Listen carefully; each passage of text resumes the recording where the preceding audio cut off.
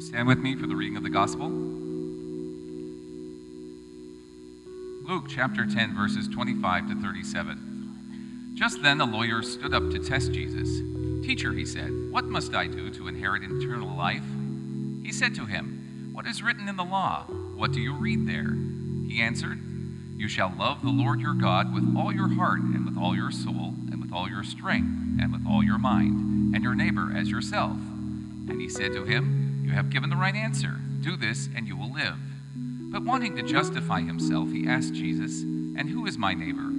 Jesus replied, "A man was going down from Jerusalem to Jericho and fell into the hands of robbers, who stripped him, beat him, and went away, leaving him half dead.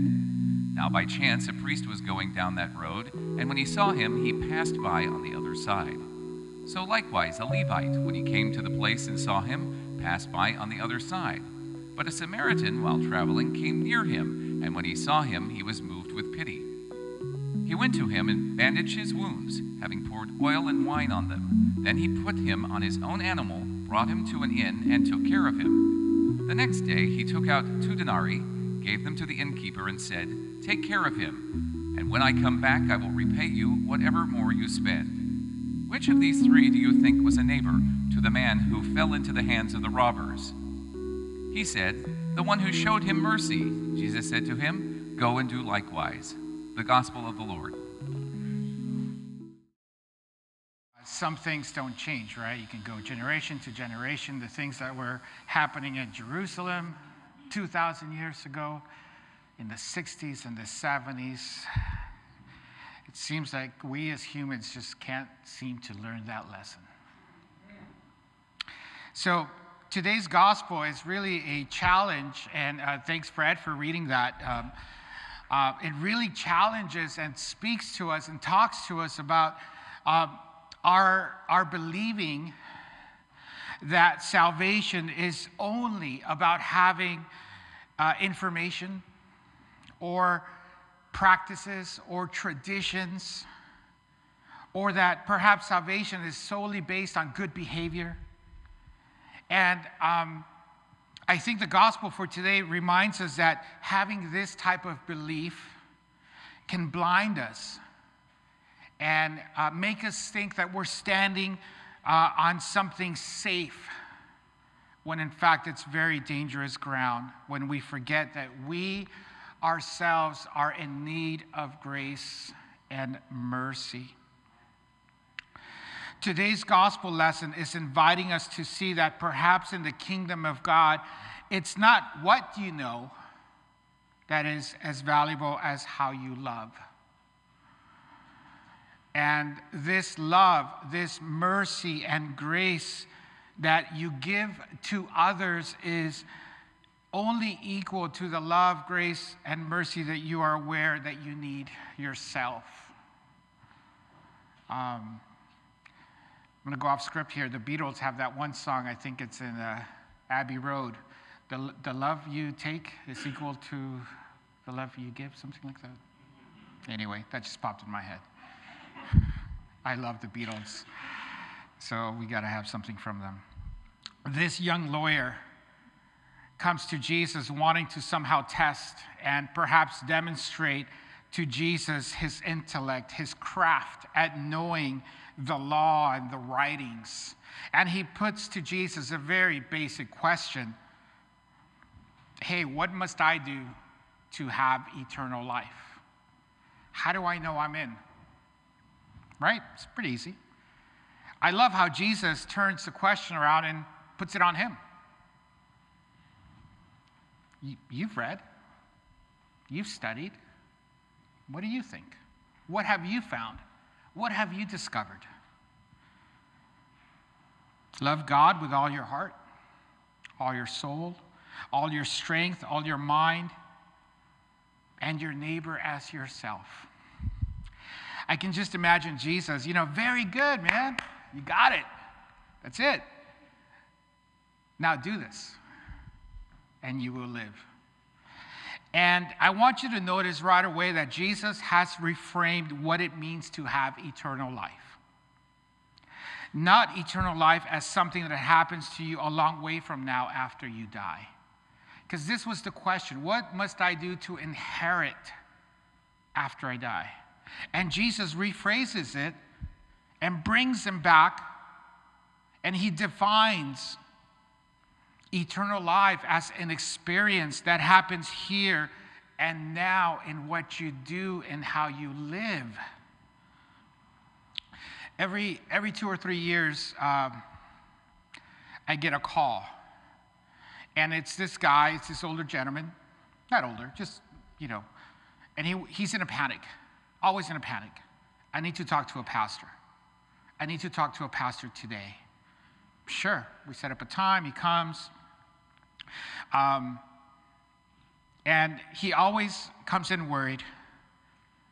I don't know if I'm going to go to heaven. This is it. This is what's pressing on him. I'm worried. I just don't know. He brings with him his big Bible study, other books, notebooks, all his writings. By glancing at his Bible, I can tell he's written notes on the margins. And all of our meetings, for the most part, end the same way. He is a bit less worried, never really goes away, a bit more assured. He's quickly wanting to scribble down the words that I reassure him with. You see, this question that the lawyer places before Jesus is so basic. It's so easy. Everyone around knows the answer. This is not some kind of trick, magic question. Every child in Israel knows the answer. It takes no degree, no studying. You learn this from your mom and dad. This isn't a trap question. In our day today, we would say, just love God and love people. That's it, right? We just know that. It's not that hard. It gets so commonplace that it even gets a little watered down. And perhaps we don't even know it. We would say things like, just go to church and be nice to people who are nice to you. You're good. Read your Bible. Give the church some money every now and then. Go to Spy or help build that habitat and you're fine. You're good. And in his day, the lawyer perhaps felt secured. You're right, I'm good. I'm in. I've got nothing to worry about. I go to temple. I keep Sabbath. I give alms to the poor, or I share a meal or bread with my Jewish neighbors. I volunteer. What's missing? I'm in. But what he did not like was that Jesus turned the situation around and the lawyer became the defendant, having to answer questions and defend how good he is. So the lawyer has one more question.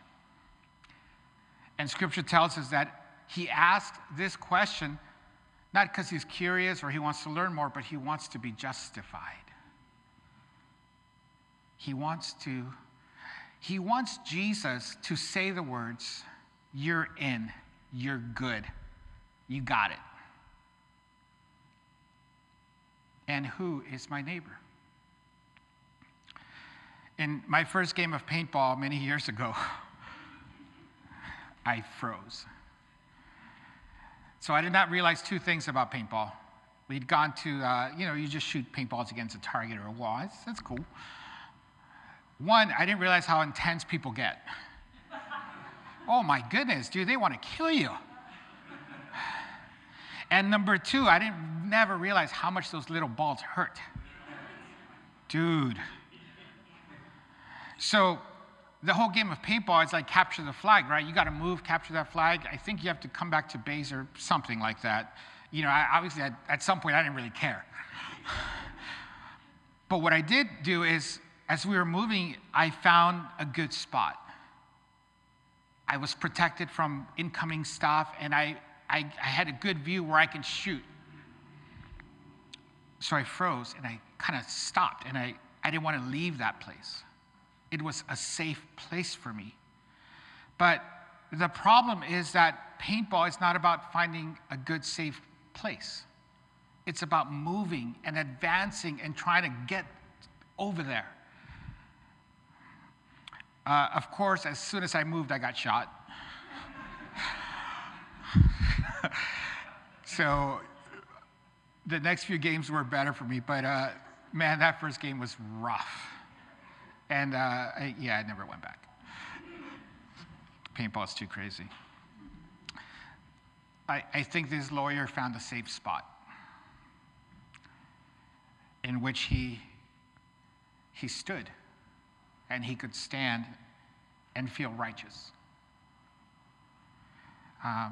He loves God only in that he knows the rules.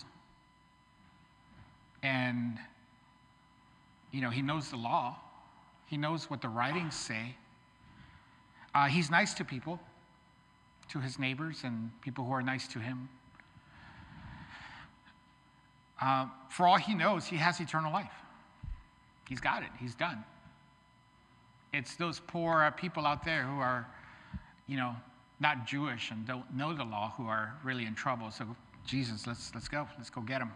Let's talk to those people. Jesus responds in a way that I don't think anybody around them expected.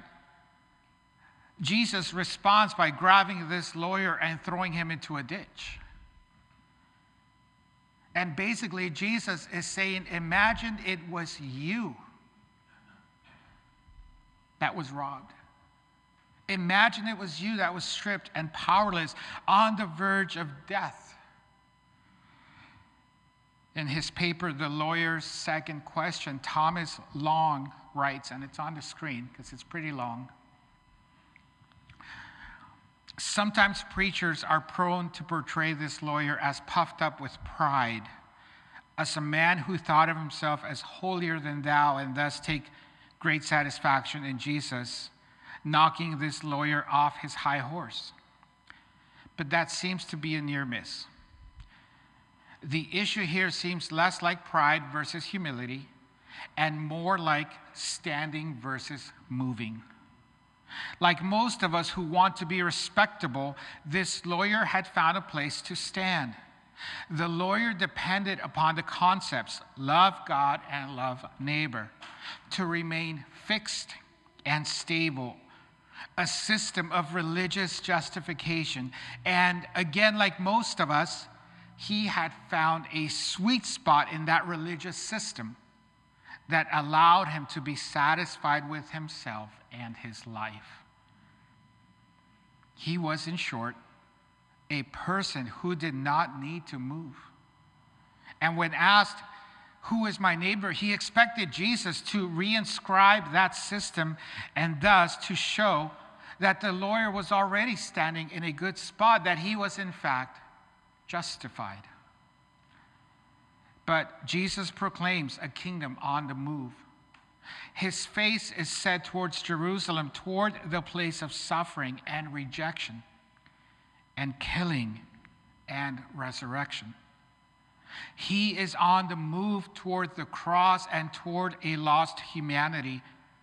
Jesus was not born to justify the righteous. He was born, as the angels over Bethlehem proclaimed, to be a savior. In Jesus, the system is not standing still. God is moving toward humanity in mercy and calling humanity to move toward God in repentance. So many times we find a spot to stand, a safe place where we have some sort of standing. Perhaps it's during a paintball game, but we do this with religion. We do this with relationships. Yeah, I'm not the one with the problem. You are. I'm fine. I'm healthy. I'm spot. You're the, addict. You're the one with this. We do this with nationalism. As long as I stand and respect a national symbol, then there's nothing wrong with me. It's you who is not. We throw words out like, you're not the one who's a patriot because I stand. We do this. We find safe spots. And then we're confident in those spots, and we expect God to pat us on the back and say, good job. You got it right. Good job. You have the right belief. Good job. You're a law and order person. Good job. You respect national symbols. And yet, Jesus does not intend violence on this lawyer. He needs him to see himself as not one who stands on his own righteousness, attained by what he knows or what school he went to or what rabbi he studied under or how nice he is to people. Jesus needs him to see himself as a man no different than the people he regards as sinners, as outsiders, or let alone those hated Samaritans. He wanted to see himself and his system of rules and traditions as just and good and deserving of righteousness. And yet those very structures, the priest, the Levite, could not rescue him. Those structures that this man was counting on for eternal life could not get him out of that ditch. It was the hated Samaritan, the half-Jewish person who this lawyer would not even want to speak to, let alone touch. Religious systems cannot save you. Going to church cannot save you. What you know cannot save you. It is only the grace and mercy of Jesus the Christ who can mend your life, pour salve on your wounds, carry you, place you in safety. It is his grace, his love, and his mercy, God's grace, love, and mercy that saves humanity and all of creation. Thomas Long writes again. I'm only quoting it because it's good. I know. It is important to keep in view that the story Jesus told the lawyer was a parable. Keep that in mind. It's a parable. It is not an example story.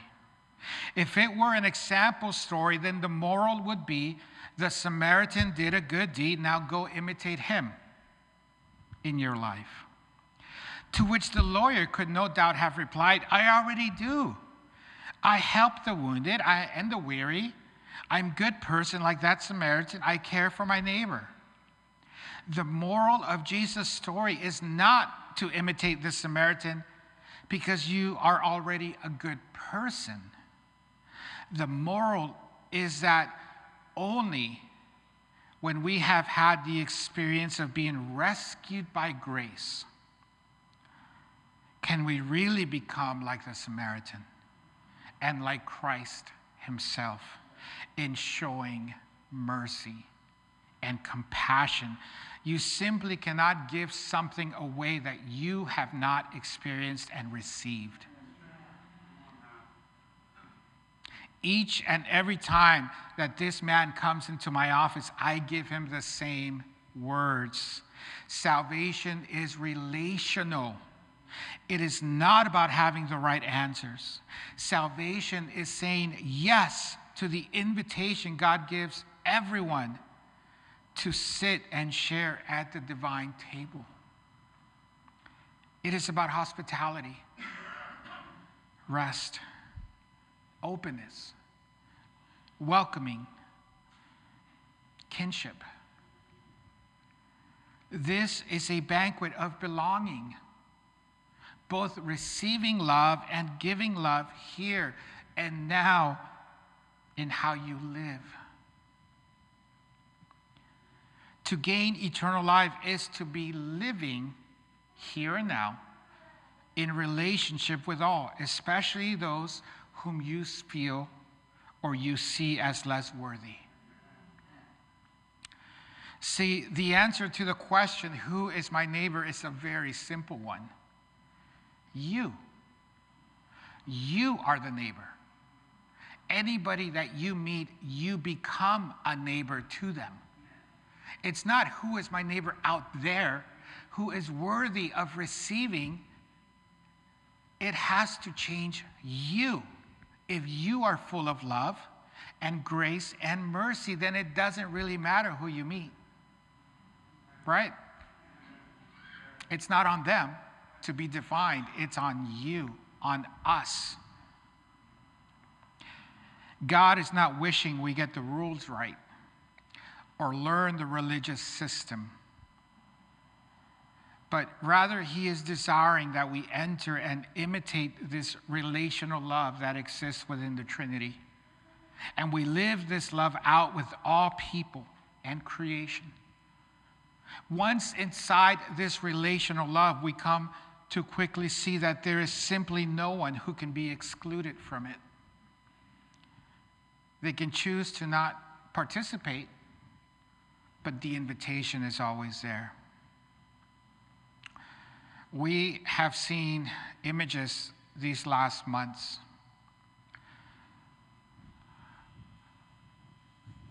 Images of men who are still in ditches. And these images have broken my heart. They've broken my heart because I am an immigrant.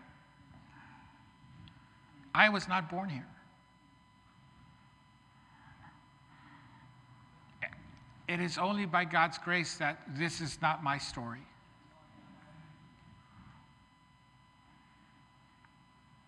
And we've been told by lesser men that there are people in our world whose lives do not matter, whose dignity is not ours to keep, who are to be considered outsiders, foreigners, Samaritans, unworthy of our care and grace. You see, when we place nationalism above people, we are no longer having the mind of Christ and following in his spirit. When we draw lines of distinction between who is worthy and who is not, we have lost kinship and the very essence of being called followers of Christ. The gospel reminds me and tells me and brings me back to an essential truth. We are all looking for the same thing: safety, belonging, to be counted. Now, I'm not here to argue political views or what is right or immigration laws. That's not my place, and it's never the place of this pulpit. I'm just here sharing that this text is talking to me. And I hope it's talking to you. It is reminding me that when I stand on systems, whether they are religious, political, any type of system, and I rely on that system to make me feel like I am the right person, and if you're not part of this system, then you are the wrong person, I've lost something. I've stopped living. I've stopped becoming human. And God is nowhere. God is not in that. Those systems should never serve as a place for the people of God to stand on, to feel righteous or godly. Because Jesus is telling us, imagine that is your brother, your husband, that is your son. He's pleading with us, see the outsider as God sees them, and like this Samaritan, be moved with pity. And imitate the Samaritan and Jesus in showing mercy and compassion. If you read the Old Testament, Moses would constantly remind his people, love and care and provide for the foreigner, for the alien. For you were aliens yourself. For you were strangers yourself. When we forget who we are, what we've been through, what we've come through, then we build something around us and go, well, that's not me. Now, you know that no sermon of mine would be complete without a quote from Father Boyle. So here we go. No daylight to separate us, only kinship. Inching ourselves closer to creating a community of kinship such that God may recognize it. Soon we imagine with God this circle of compassion. Then we imagine no one standing outside of that circle, moving ourselves closer to the margins so that the margins themselves will be erased. We stand there with those whose dignity has been denied. We locate ourselves with the poor and the powerless and the voiceless. At the edges, we join the easily despised and the readily left out. We stand with the demonized so the demonizing will stop. We situate ourselves right next to the disposable so that the day will come when we stop throwing people away. So go and be the neighbor. Be reminded that he rescued you from the ditch, that he healed you, and he is restoring you. Stand with those on the margins at the edge. Tell your sisters and your brothers that they can lean on you.